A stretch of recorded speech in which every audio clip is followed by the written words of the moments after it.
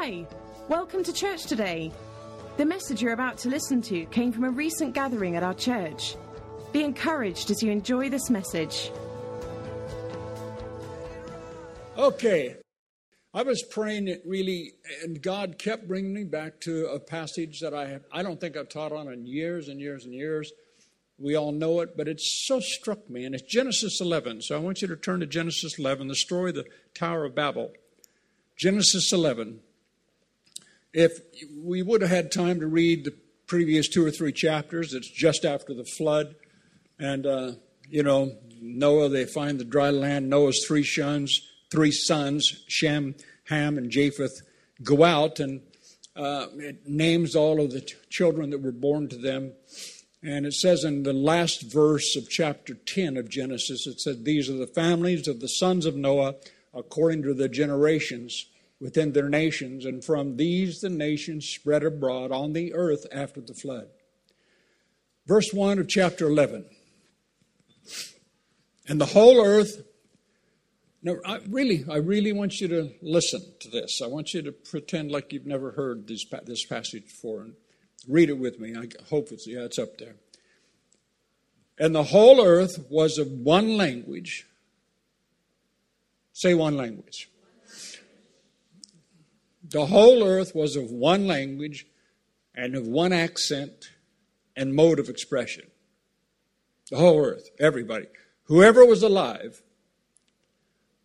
all the descendants of Noah, all those that have been populated up to this point, there was one language. Don't know what language Adam and Eve spoke, but whatever it was, these people are still speaking it. Think about it. The very first God-given, whatever it was, the way that humanity communicated with one another. The whole earth was of one language and of one accent and one mode of expression. "And as they journeyed eastward, they found a plain or a valley in the land of Shinar," which is modern-day Iraq. "And they settled and they dwelt there. And they said one to another, 'Come, let us make bricks and burn them thoroughly.' So they had brick for stone and slime or bitumen for mortar. And they said, 'Come, let us build a city and a tower whose top reaches into the sky.'" King James says, "Build a tower who reaches into heaven." They said, "Come, let us build a city and a tower whose top reaches into the sky. And let us make a name for ourselves, lest we be scattered over the whole earth." And the Lord came down to see the city and the tower which the sons of men had built. And the Lord said, "Behold." Behold means look and see. The Lord said, "Behold, they are one people. They all have one language. And this is God speaking. And this is only the beginning. This is only the beginning of what they will do. And now nothing they have imagined they can do will be impossible for them. Come, let us go down and there confound, mix up, confuse their language, that they may not understand one another's speech." So the Lord scattered them abroad from that place upon the face of the whole earth, and they gave up building the city. Therefore the name of it was called Babel, because there the Lord confounded the language of all the earth, and from that place the Lord scattered them abroad upon the face of the whole earth. Amen. The word Babel literally means confusion. And I was reading this, while I was away. I don't know why. I knew the answer before I asked myself the question. At least I knew part of it. But it struck me anyhow. I thought to myself, well, okay, they came together and they said, "Hey, let's build us a tower that reaches into heaven, that we might make a name for ourselves." And at first I thought to myself, well, what's so wrong about that? Why does God say no to that? Well, I don't preempt me. I know. But I'm just saying, why was this such a big deal to God? Well, the number one underlying biblical reason was that, number one, God said, for them to go into all the earth. He wanted them scattered over all the earth so that they would infuse all the earth.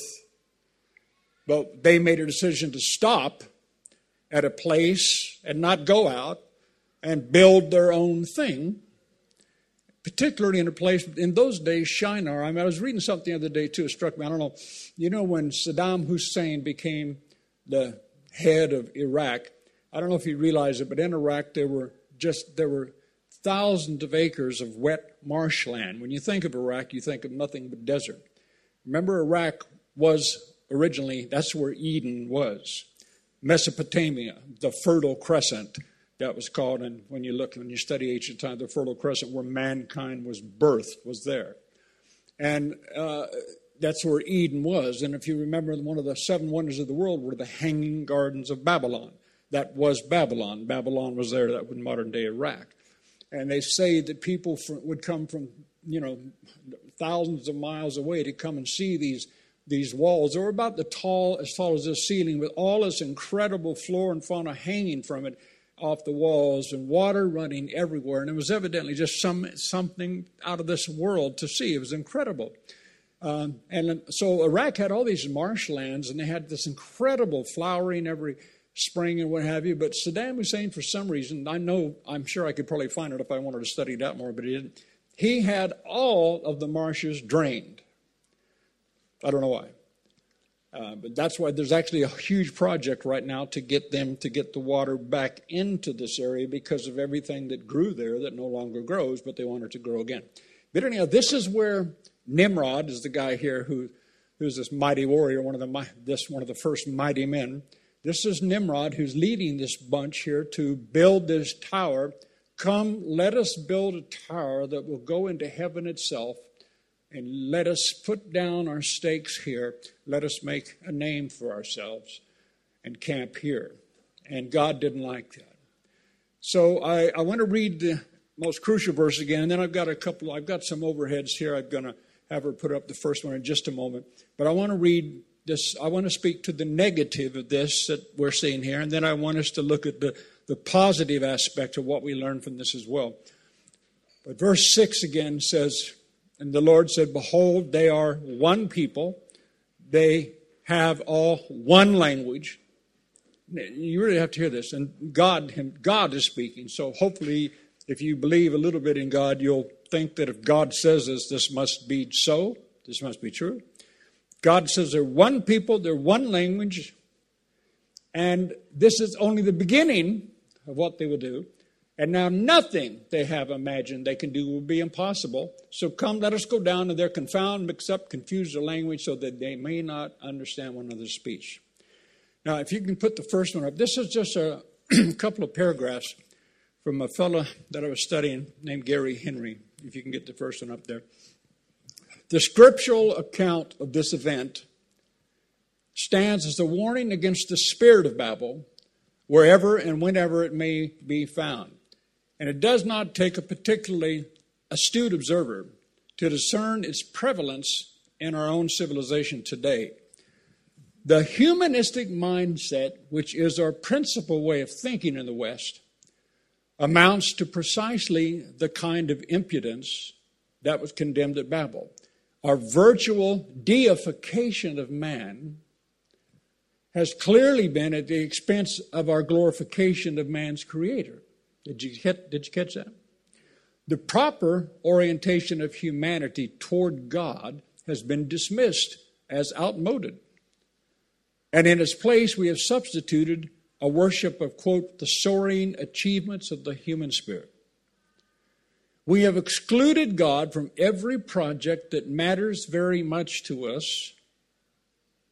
And we have engineered a civilization that runs on the principles of human self-rule and self-sufficiency.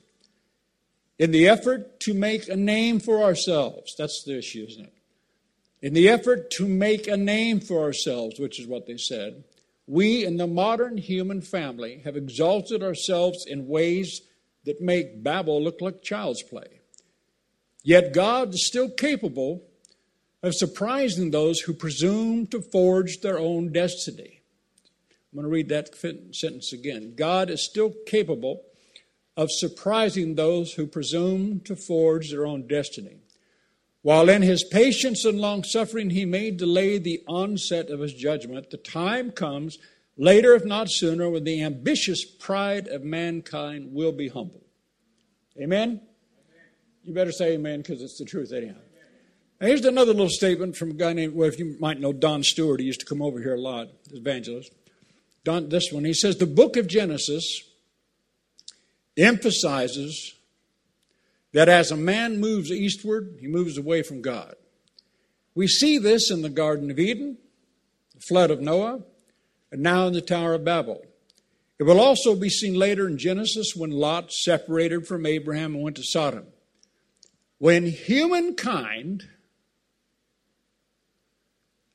we read it so easily, when humankind leaves the area of God's blessing, he goes to places that's going to cause him problems. It's just that simple. Amen? And then when I was writing, I had this statement come up. It's just the next slide. And I said this. I said, if you want to make a name for yourself, you're only going to inherit confusion. Now, I wanted to stop there. Like I said, this is just part of the negative of this. Because I really started looking at it afresh, and I was thinking about it, as you look at this. Think about God, how he really looked at this. He didn't like it, to say the least. They're going to build a tower to heaven. Rather than obey what I said to do and go out into the earth, I don't know if they could have kept it one language or not. But what God knew was he had to stop this to allow what his overall commandment really wanted to produce, which is, again, the population of the whole earth, and hopefully finding people who would do what he asked so that he might be glorified in the earth. But nevertheless, man chose to stop where it looked so beautiful with all of the water, rivers. They were in the valley, it says, of Shinar. There are mountains around. It was an incredibly beautiful part. We're just outside of Eden. God wanted them to go into all the earth, but they said, no, we're going to camp. We're going to stop here. Hey, come, let us build a tower that will reach unto heaven itself. And let us make a name for ourselves. Now, again, that's so easy to speak to, isn't it? But the more I thought about it, again, our church in particular. I thought about our musicians. I thought about the creativity that we speak of so much that we have in our church. But I really want, like our guys that are here, whether you're in music or whether you're in that aspect of creativity or not, but whatever area of life, I want you to really, really catch this. This is a deep, soul-searching principle that we have to look to. Whatever, God wants to exalt you, if you know what I mean. He wants you to be supremely blessed, doesn't he? You have to, that is the truth. We never want to undermine that. That is the truth. God said, I will bless you so that you might be a blessing. He wants you to be blessed. I mean, really, he really, really wants you to achieve. He really wants you to stand out. He wants his people, quite frankly, to shine in the whole earth. He really does. You've got to remember that. We are supposed to be the people. I love how it says in Deuteronomy, it says, when all the rest of the world sees the wisdom of our God that we live by, when they see the provision of the God that we live for, the whole world will look at us and say, surely their God is the one true God. We are supposed to be a living testimony of how great God is. And when it's all said and done, when everything else is cut loose, all the little frivolous stuff, all the ever extraneous stuff, whatever you want to say, that remains a Bible truth. God wants us blessed to the point that the world looks at us and says, wow, tell me why. Tell me why. Tell me what you did. Tell me how you live. Why don't you cry when everybody else cries? Why don't you mourn when everyone else mourns? Why, when you get attacked, you may be down for a moment, but literally the next hour you're right back up? What is it about you people? that you just keep coming. You just keep at it. You never give up. Hallelujah. You're going to make it. Whatever you go through, you're going to go through it and come out on the other side. You will go through it.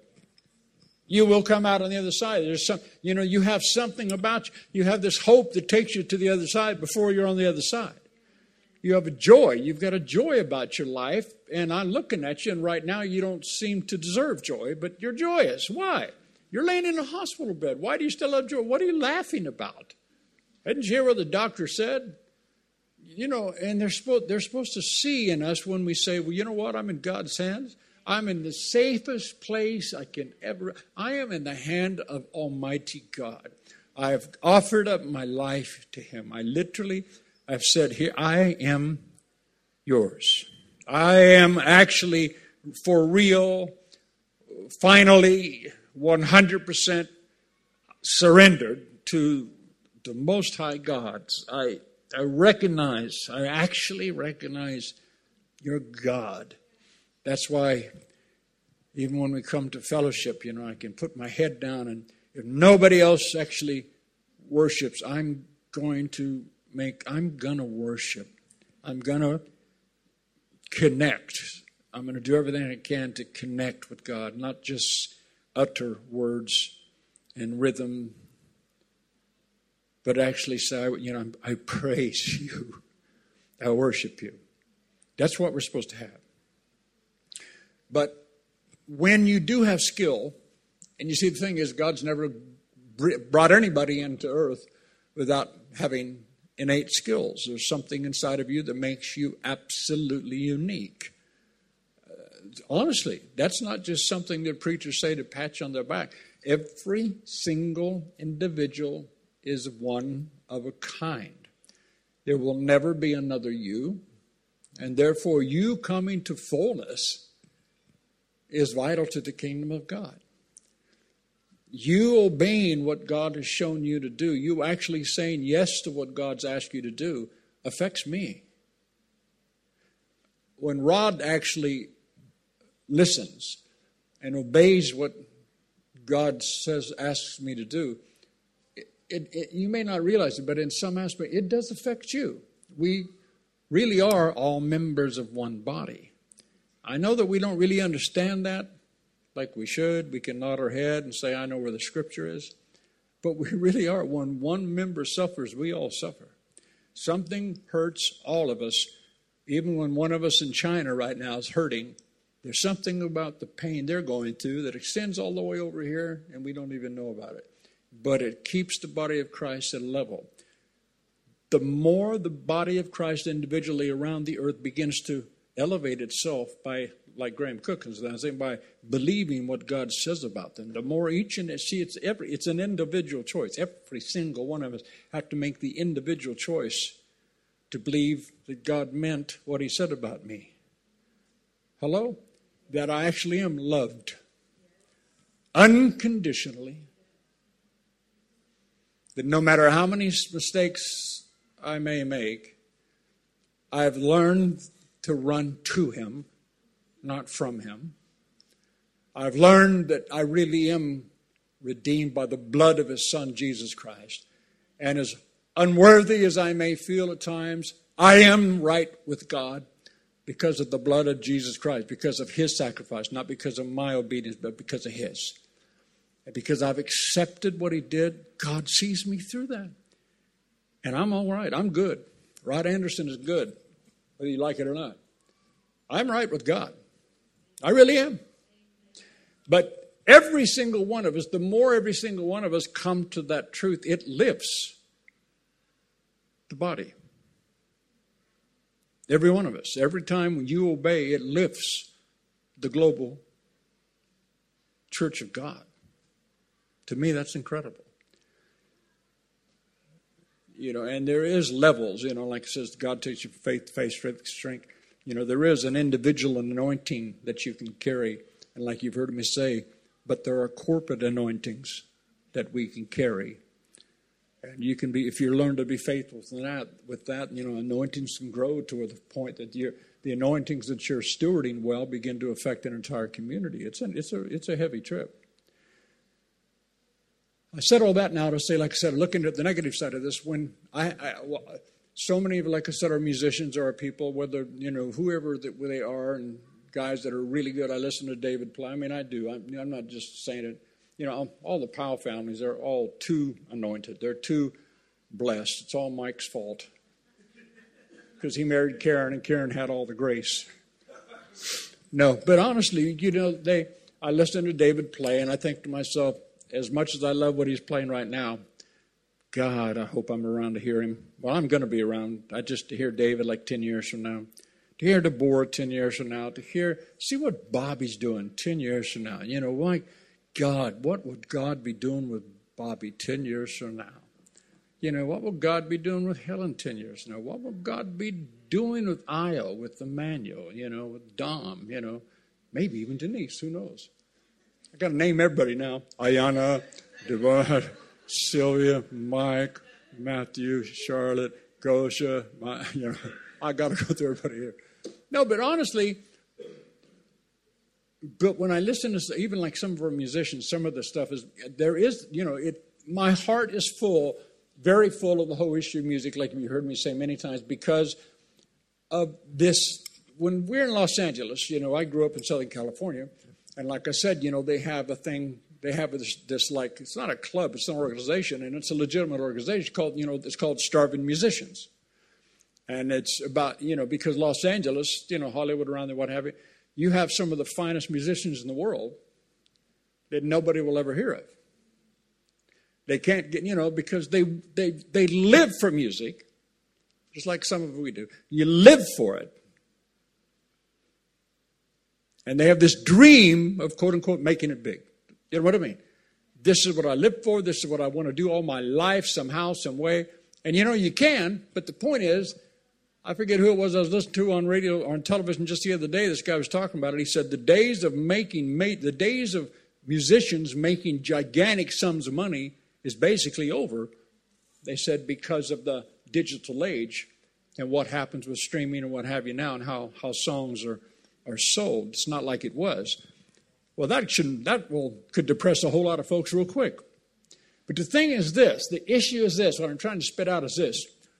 I don't want any of us to get caught in this trap, and it's subtle, man. You may not think it's there, but basically, I want to make a name for myself. I want to make a name for myself. I just can't wait, man, until I'm filling auditoriums. And, I don't think any of our people would actually, quote, say that. But do you hear what I'm trying to say? God knows the hearts of that. See Daniel sitting back there, working on these films nowadays. Hallelujah. I'm thrilled for him. I love Daniel. I love Daniel. This is the truth. When he'd come to me over the last several years in council, long before he had these jobs, right, Daniel? Long before, and God was giving him dreams about stuff, and he just wanted to get somewhere into the film industry and around producing, learning stuff. And now it's, I don't know which film you're on, third or fourth film, and rising higher and higher. Which? Your fourth film. And I think to myself, here's a godly young man. I love Daniel. He is a godly young man. And I've watched him all these years put God first. He really has. I've watched him pray and God works through him by giving him dreams. Really gives him dreams. I get dreams about, like they say, the old pizza dreams and stuff. But he gets godly dreams. He gets these dreams, and they come to pass, and he shows him stuff, and God forewarns him about stuff through dreams and stuff. And I go, man, don't you meet people sometimes? You go, God, I wish I had that gift. But anyhow, I'm just saying, but even with Daniel, see, whatever it is, there has to be this, what's the word I'm looking for? There has to be this constant balance. There's something where you actually are always, see, God doesn't want to keep you down. See, that's what I mean. We have to cheer. We're called to cheer one another on, aren't we? We really are. That's what we're to do. We're to cheer one another on. We want our brother and sister to succeed. We really do. We want them to be blessed. But we want the glory to go to God for real. It's easy to say it because we know how to speak churchianity. You know what I mean? It's easy to say it, but God knows the human heart. And so when I look at this, I think to myself, man, I just hope that we really do hear this, and that's why, like I said this morning, I just wanted to share that aspect of it again because we have so many incredible people. I just want you to have that, every once in a while, God brings you to a place where he checks you out. How you doing right now? Are you making decisions based upon, how quickly it'll make somebody know your name? Are you willing to compromise your faith to be on stage? Or are you willing to compromise the values of Christ in you? Not my churchianity. But I'm talking about the difference between, like I said, being a church member and being a follower of Christ. Am I actually a follower of Christ? And if so, am I going to compromise what I know he wants me to live like? Will I really learn how to love like he loves? Like they say, the first question, whoever, Bob Jones, they say, the first question you'll ever be asked is, did you love like Jesus? Do we love people like God loves us? It's not how much of a hot shot you are, man, is it? You hear me? It's not how many great songs you write. It's not how many chords you can rip. It's not how many prophecies you can tear up, knock out. It's not how many dresses you can make. But how many new designs you can come up with, Bobby. No, I mean, But I'm just saying that it's just this thing that we have to make sure we understand. God, the moment he sees that there's something in you that wants to have a self-exaltation, I want to be known. I'm just saying, like these guys that I was quoted from, the moment you move towards that, you're moving away from the blessings of God. And like the first writer said, somewhere, sometime down the line, because he loves you so much, you will be humbled. I said you will be humbled. He brings the proud low. He brings the proud low. Okay? All right, that's the negative.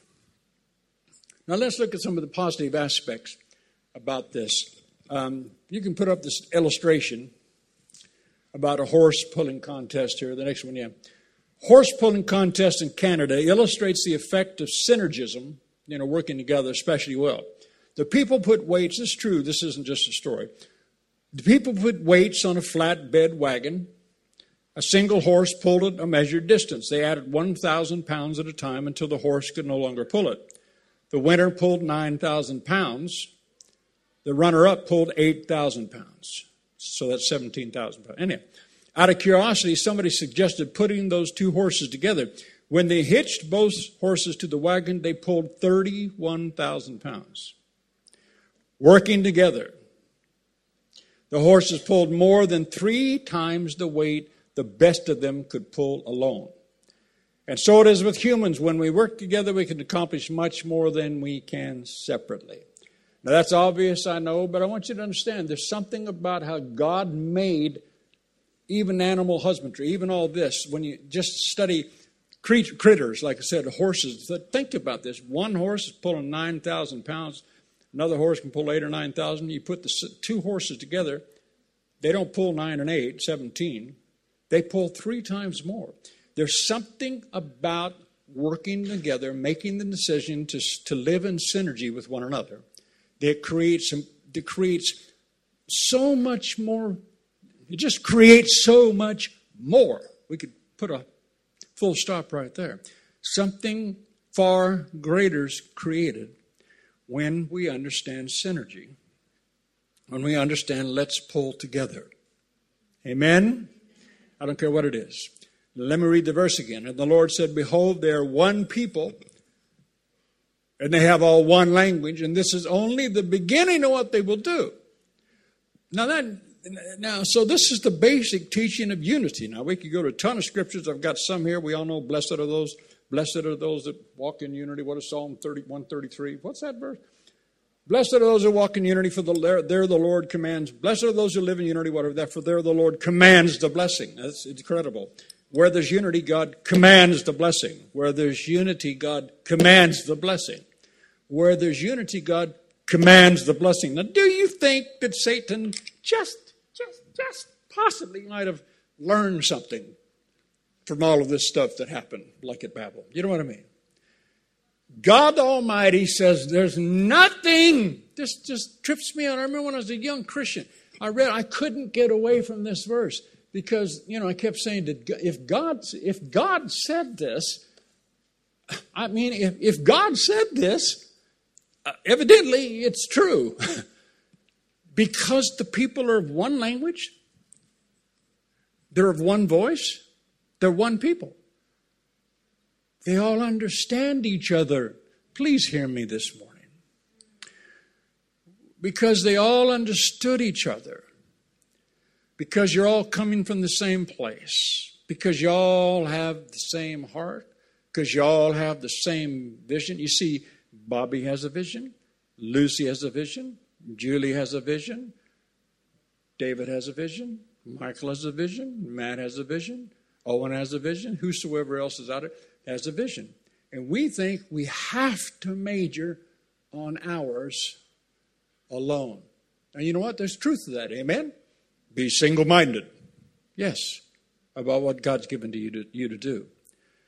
But guys, history has proven, I'm not teaching on it. I could teach on it for a week. History proves it's only when you hook your vision to somebody else's vision that you begin to produce more in your own life than you ever could have alone. It is incredible. It's called teamwork. It's called teamwork. It's like Jesus choosing 12. Every single one of them, even though one was nuts and a crook, but every single one having, even their names, a different personality dictated by their name and by their character. Every single one had a different strength. There's so much typology in Scripture of what happens when, it's the basic teaching of an orchestra. You've got a trumpet, you've got wind instruments, you've got percussion, you've got all this stuff over here, you've got timpani, and this guy can play this note all day long. The issue is you can have all these different people. See, this is where we used to teach on it this way. So many people said, we want unity, but what they heard was we want uniformity. In other words, we want everybody to be just like I am. You know what I mean? Bless God, hook up to me. This is the way it is. And it's the old joke about, a cat and a dog. If you tie the tail together, if you tie the tail of a cat and a tail of a dog together and hang them over a clothesline, you might have uniformity, but my friends, you will not have union. You will not have unity. Okay? You just won't.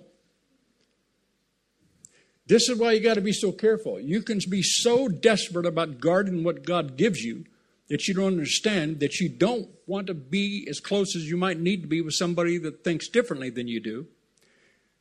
And you don't understand that it's only when you hook up to somebody that thinks differently than you do that you're actually going to find the key into something that's going to be crucial to your entire destiny. I'm telling you, this is the truth. This is the truth.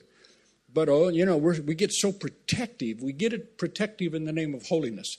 I'm so holy. I'm guarding God's gift to me. If you got to guard God's gift, you may as well check out because it's done gone. Because God's pretty good at guarding us already, is what I'm trying to say. But think about this. God says they're one language, they're one people, and nothing which they have imagined they can do will be withheld from them. Now, if it says nothing, can you understand the power that's in that statement about what can happen if we become people of one language? Do you understand? I'm not talking about just speaking English. I'm talking people that speak the same thing. This is where, even this thing about coming of mind about, like I said, about us having a building. It's as simple as that. If everybody gets on the same page in the name of Jesus Christ, we're going to have this building. If everybody's, what are they doing? Where are they at? Is there anything? Have they found it? Just in the name of Jesus, we're going to have our building. In the name of Jesus Christ of Nazareth, this church is going to have its own building. I mean, just that, something like that. If there will be nothing impossible. Do you hear that? There will be nothing impossible for us. You see, it's not up to Rod. There's been many structures, religious structures built on the gifting of one man. And they fell horrifically because it's never been about a man other than the man, Jesus Christ. Do you really hear that? Do you really hear that? This church, CCF, its reputation, dear God, better not stand on the faith of Rod and Julie Anderson. You know, when people speak of CCF, I mean, they may know we're the pastors, as it were. But people now, when they think of CCF, and think about how it's already started, you know, when they think CCF now, they think of the worship team. They think of individuals. Anybody that's been exposed, they think of Bobby. They think of all the incredible gifting she has. They think of others in the church they think of people. They're thinking more broadly than they were before. And see, that's part of what God wants. He doesn't want. The day of the superhero is over. I mean, as far as, you know, the super guy up here. It's about the congregation. That's why, like, you know, when God blessing Bill Johnson so much in the church in Bethel and Chris and Danny, all this stuff, like, it's so incredible. But again, the thing that's so tremendous is because, you know, when you go there or you watch him, you know, it's not having an altar call where 15,000 people come up here. As you watch Johnson minister, you watch Rick Joyner now, you watch these other guys, any of them that follow, they're seeing what God's really doing. They'll say a few words, and right now I want you out there to lay hands on the person next to you. You know, whether there's healing needed right now, put your hand up. And it's not about me. Say, oh, you must come up here to the man of God. Come to the man of God. Come to the man of God, the bishop. I'm going to be a man of the high collar, true dollar. No, but I mean, see, you got to catch this. Everything's shifted.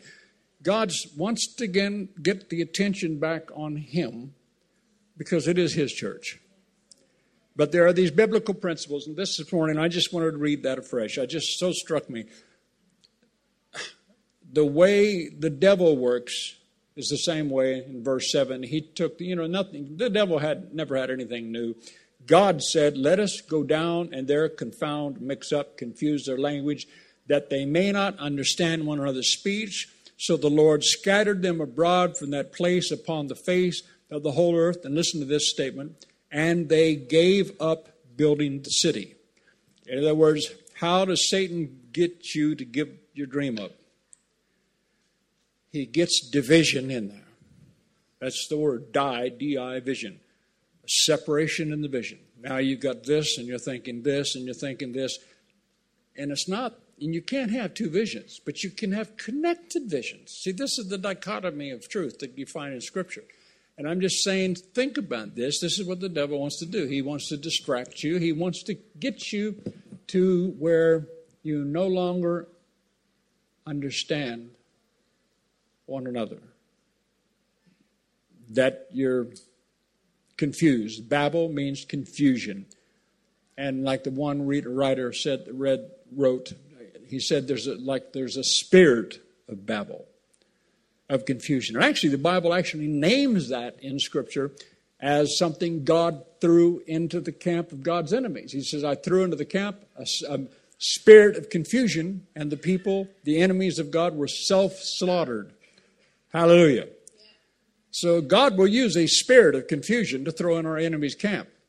But understand, that's why hell works that way with us. He wants us confused. And I'm saying this is why, when it's all said and done, we must come to one true foundation of truth, which is the Word of God. Right? Why am I doing what I'm doing? I want to be successful. Yes, amen. Hallelujah. Great. God wants that. But you got to go deep in your heart and keep saying, okay, but do I really want this so that people will see God in me? And that's a decision you have to make. You know what I mean? Now just let me read some other scriptures, then I'm going to do my utmost to shut up. We all know Matthew 18:19, but I'm going to quote it. Just going to read some here real quickly. Matthew 18:19 says, again, I tell you, if two of you agree, two of you on earth agree.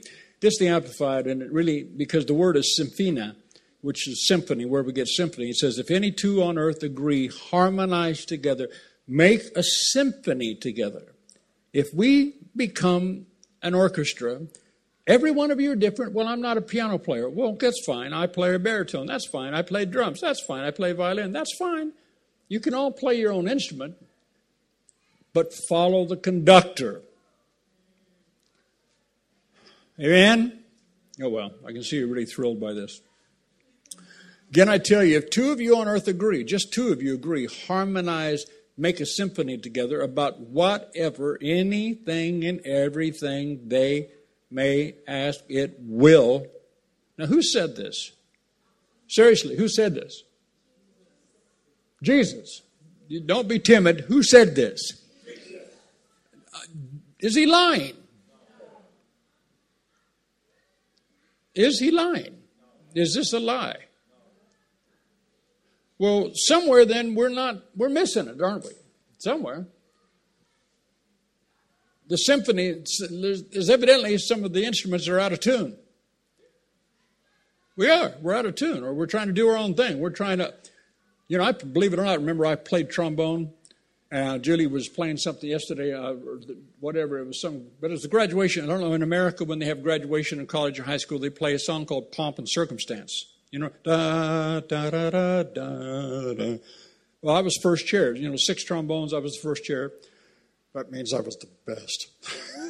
No, but I mean, playing all that stuff. If the guy next to me is always trying to outplay me just because he wants to show me how he's got this note better than I do, we mess up. On the day when we're being presented to bring forth this music for this graduation, it is not about me shining. Do you really hear that? But catch it. Everyone in this place, you're members of an orchestra. We need to follow the conductor, and I'm talking about Jesus Christ. He said, if two of us agree, if we'll harmonize. In other words, I'm just trying to say, my God, how powerful is agreement? How powerful is this to actually say, okay, like I keep coming back to me about I don't have all the answers yet, but I'm saying I go to the basic point of faith's release. In Jesus' name, I know my Father has a building for this fellowship. I know he does. I know it's out there right now. Don't know where it is yet, but I know it's out there right now. It's being prepared. It's got our name on it. Hallelujah. There's another truth that you study in Scripture. God saw and God said and all this kind of stuff. Listen, you'll never have it if you don't see it. That's something else you've got to understand. Seeing is powerful. You have to see it before you have it so that you will have it. You just do. And you've got to see a building. You've got to see us together. You don't have to see whether or not we've gilded everything with gold like Bobby wants. She wants chairs with gilding of gold. And she wants me to be let down from a thing on high where I slowly but surely, with Julie walking in with angel's wings that she makes through her Indian work, through her fabric and tapestry. And shut up. But again, forgive my levity. Jesus said, if two of you on earth agree. Now, either he meant this or he didn't, man. So, see, I've chosen to believe it. So if we don't have what we're asking for, it's because too many of us are out of tune. And all I'm asking is for all of us to search our hearts. He said, if two of us on earth agree, harmonize together, make a symphony together about whatever, anything and everything they may ask, he said it will come to pass. It didn't say it's going to be instant lightning and be done for them by my Father in heaven. You see, there's something about agreement God loves. Please see that. God loves agreement. So my Ed Cole teaching, agreement is the place of power. Disagreement is the place of powerlessness. So hell's job is to get us in disagreement.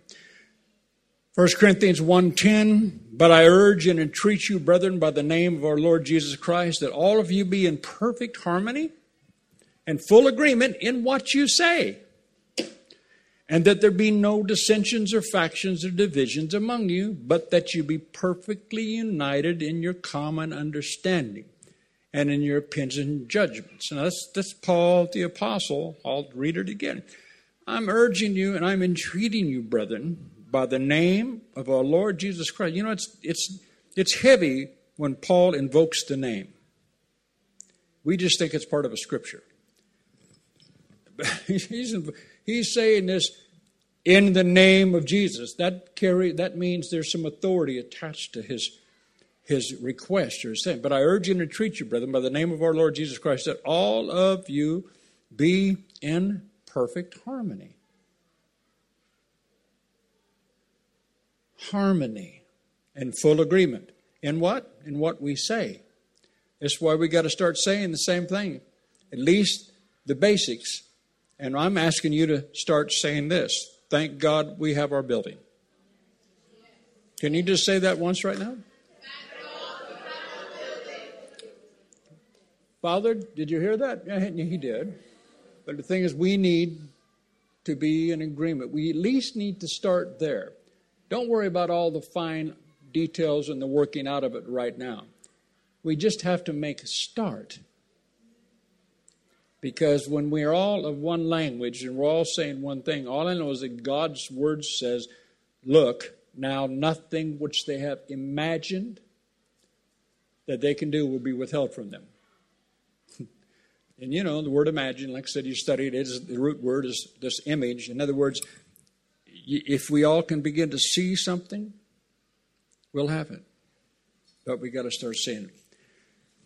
Again, perfect harmony, and that there be no dissensions or factions or divisions among you, but that you are perfectly united in your common understanding, the opinions and judgments. And of course, we all know Acts 4. I'm just going to read these because I want to rush to my close. Acts 4, verse 32 through 35. You'll know the story. Now the company of believers was of one heart. Everybody say one heart. The company of believers, see, just after the death and resurrection of Jesus, it was pretty fresh in their hearts and minds. Now the company of believers was of one heart and soul, and not one of them claimed that anything which he possessed was exclusively his own. But everything they had was in common for the use of all. And you know, we could preach on that from 1,000 different directions, but see, I would like to think, this is why, if I can dare use myself as a little bit of an example, I've had people bring people to me who needed counseling because they said, we know that what Rod has can help you. Okay, is that okay? Well, see, this is what we're all supposed to be saying. I want to introduce you to Julie. She has some knowledge about prayer that you need. I want to introduce you to Astrid, because she definitely has some knowledge about cooking that you don't have. Or I want to introduce you, to wheresoever. You know, I could go, look, said, David's got some understanding about chords that will bless you. In other words, we just simply begin to see, all of us begin to understand that if I have something, it's not just about me. I'm called to be a blessing. God to Abraham, I'm going to bless you that you might be a blessing. So again, now the company of believers was of one heart and soul. Not one of them claimed that anything which he possessed was exclusively his own, but everything they had was in common and for the use of all. And because of that, the rest of this happened. And with great strength and ability and power, the apostles delivered their testimony to the resurrection of the Lord Jesus. And great grace, loving kindness and favor and goodwill rested richly upon them all. Now you got to understand that verse 32 is a lot of the reason that everything in verse 33 comes to pass. Did you hear me? That everybody had this attitude, there's nothing. If I have it, I'm going to help you. If I can help you, I will. In other words, not where you force somebody, I need you, whatever you have. I found out that somebody's just blessed you with 50,000 pounds. I want 10 of it. Now, that's not quite what God's saying. It's just knowing this. Anyhow, but this blessing that came It came to a group of people who thought that everything that they had was for the good of the many. Hallelujah. It wasn't just about me, all right? Then in verse 34 it says, nor was there one destitute or needy person among them, for as many as were owners of lands or houses, they proceeded. I mean, this is wild, man. This is wild. Talk about something being powerful. They sold their lands and houses, and one by one they brought and they gave back the amount received from the sales, and they laid it at the feet of the apostles. Then distribution was made according to as anyone had need. I mean, this is, can you imagine being in a situation like that, where there are people that are so determined that others don't lack where they have abundance, that they bring everything together and they start saying, hey, let's help, let's find out, let's bring it here. We want this to be a point of departure. We want this to be a place where stuff comes so the stuff can go out. You know what I mean? The little basics about our kingdom thing, blessing, where we bring foodstuffs and stuff to give to others. I mean, just to the place that, can you imagine a massive, like when we went to Camarillo, Steve's church last time, I laughed a little bit when some of our team went to, it's like an industrial like place where the church is at Camarillo. But if some of you look, on the others, there was one whole part of another industrial part. People go in there. They've got, what are those things called? Those things that lifts, those little buggies that drive around, and they've got the forks that go out and lift stuff up. Yeah, forklift trucks. That's right. They got forklift trucks. They've got a whole warehouse full of food stuff and clothes stuff, where they got guys in there have to warehouse it that they give to people all over the place. Can you imagine?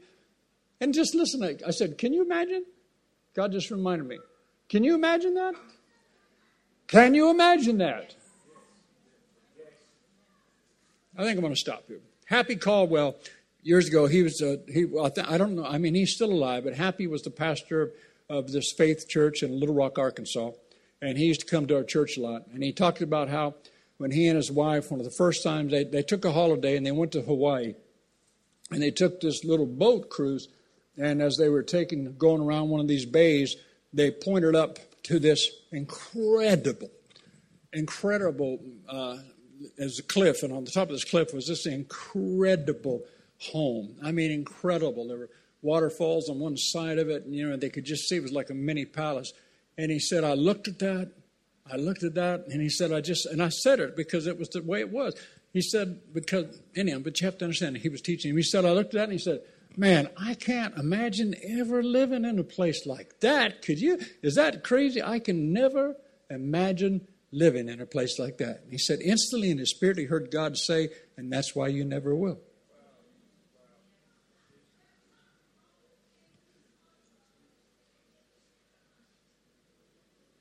And that's why you never will.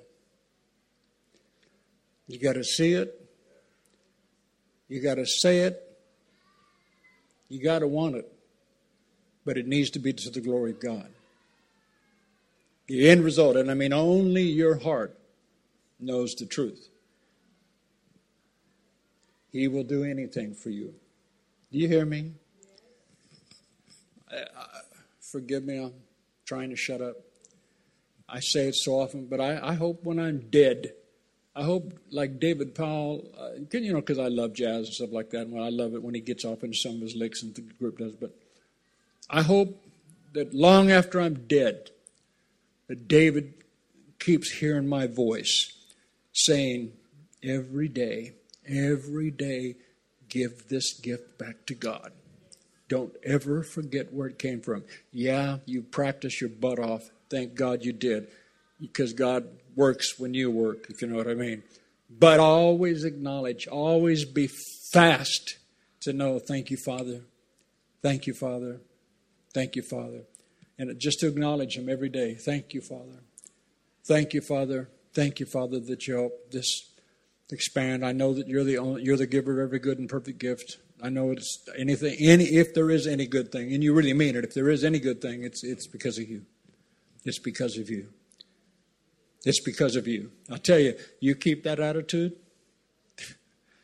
what God will do with you, You have no comprehension how far, how wide, how long, how huge God will take you, what He'll do for your life. You have no idea how big God, what He can do with you. Hallelujah. It's not a matter of being a great man. It's a matter of knowing that you have a great God. We have a great God. Oh, okay. Well, Father, I just give you thanks today. I thank you for your goodness. I thank you for these principles that we see throughout Scripture that are holy. They cannot be violated. They're absolutes. Like the law of love. That we're quick to forgive. I mean really forgive. I mean let it go. It's gone. Ever, forever. Who cares? Just too silly to ever let it cloud my life. Thank you, Father, for the revelation that you really do want to see us being on the same page. That there's a group of people, if they be found with one language, one heart, speaking the same thing, that nothing they imagine they could do would be withheld from them. Oh, God, man, that just blows my mind, Father. I just give you thanks for that. So, Father, we thank you. That's the fight of the good fight, as it is, rather. I thank you, Father, that you teach us, you guide us, you correct us, you fix whatever needs to be fixed. But I thank you for every individual in here that, Father, the dream that you placed in them, I just pray that they constantly have the humility of heart to always, always submit it to you. Whatever it is, however small it is, it's not going to grow correctly unless it's in your hands anyhow. Because like you said, like this writer said, you can build something, but if it's in their heart that they're trying to make a name for themselves, like this guy said, one day, sadly, they will be humbled. So we say no to that. We choose to humble ourselves so that we don't have to be humbled. Under the mighty hand of God, that you might exalt us in due time. We believe you've really enjoyed this message. For further information, visit www.commonwealthchurch.org and feel free to join us on any Sunday.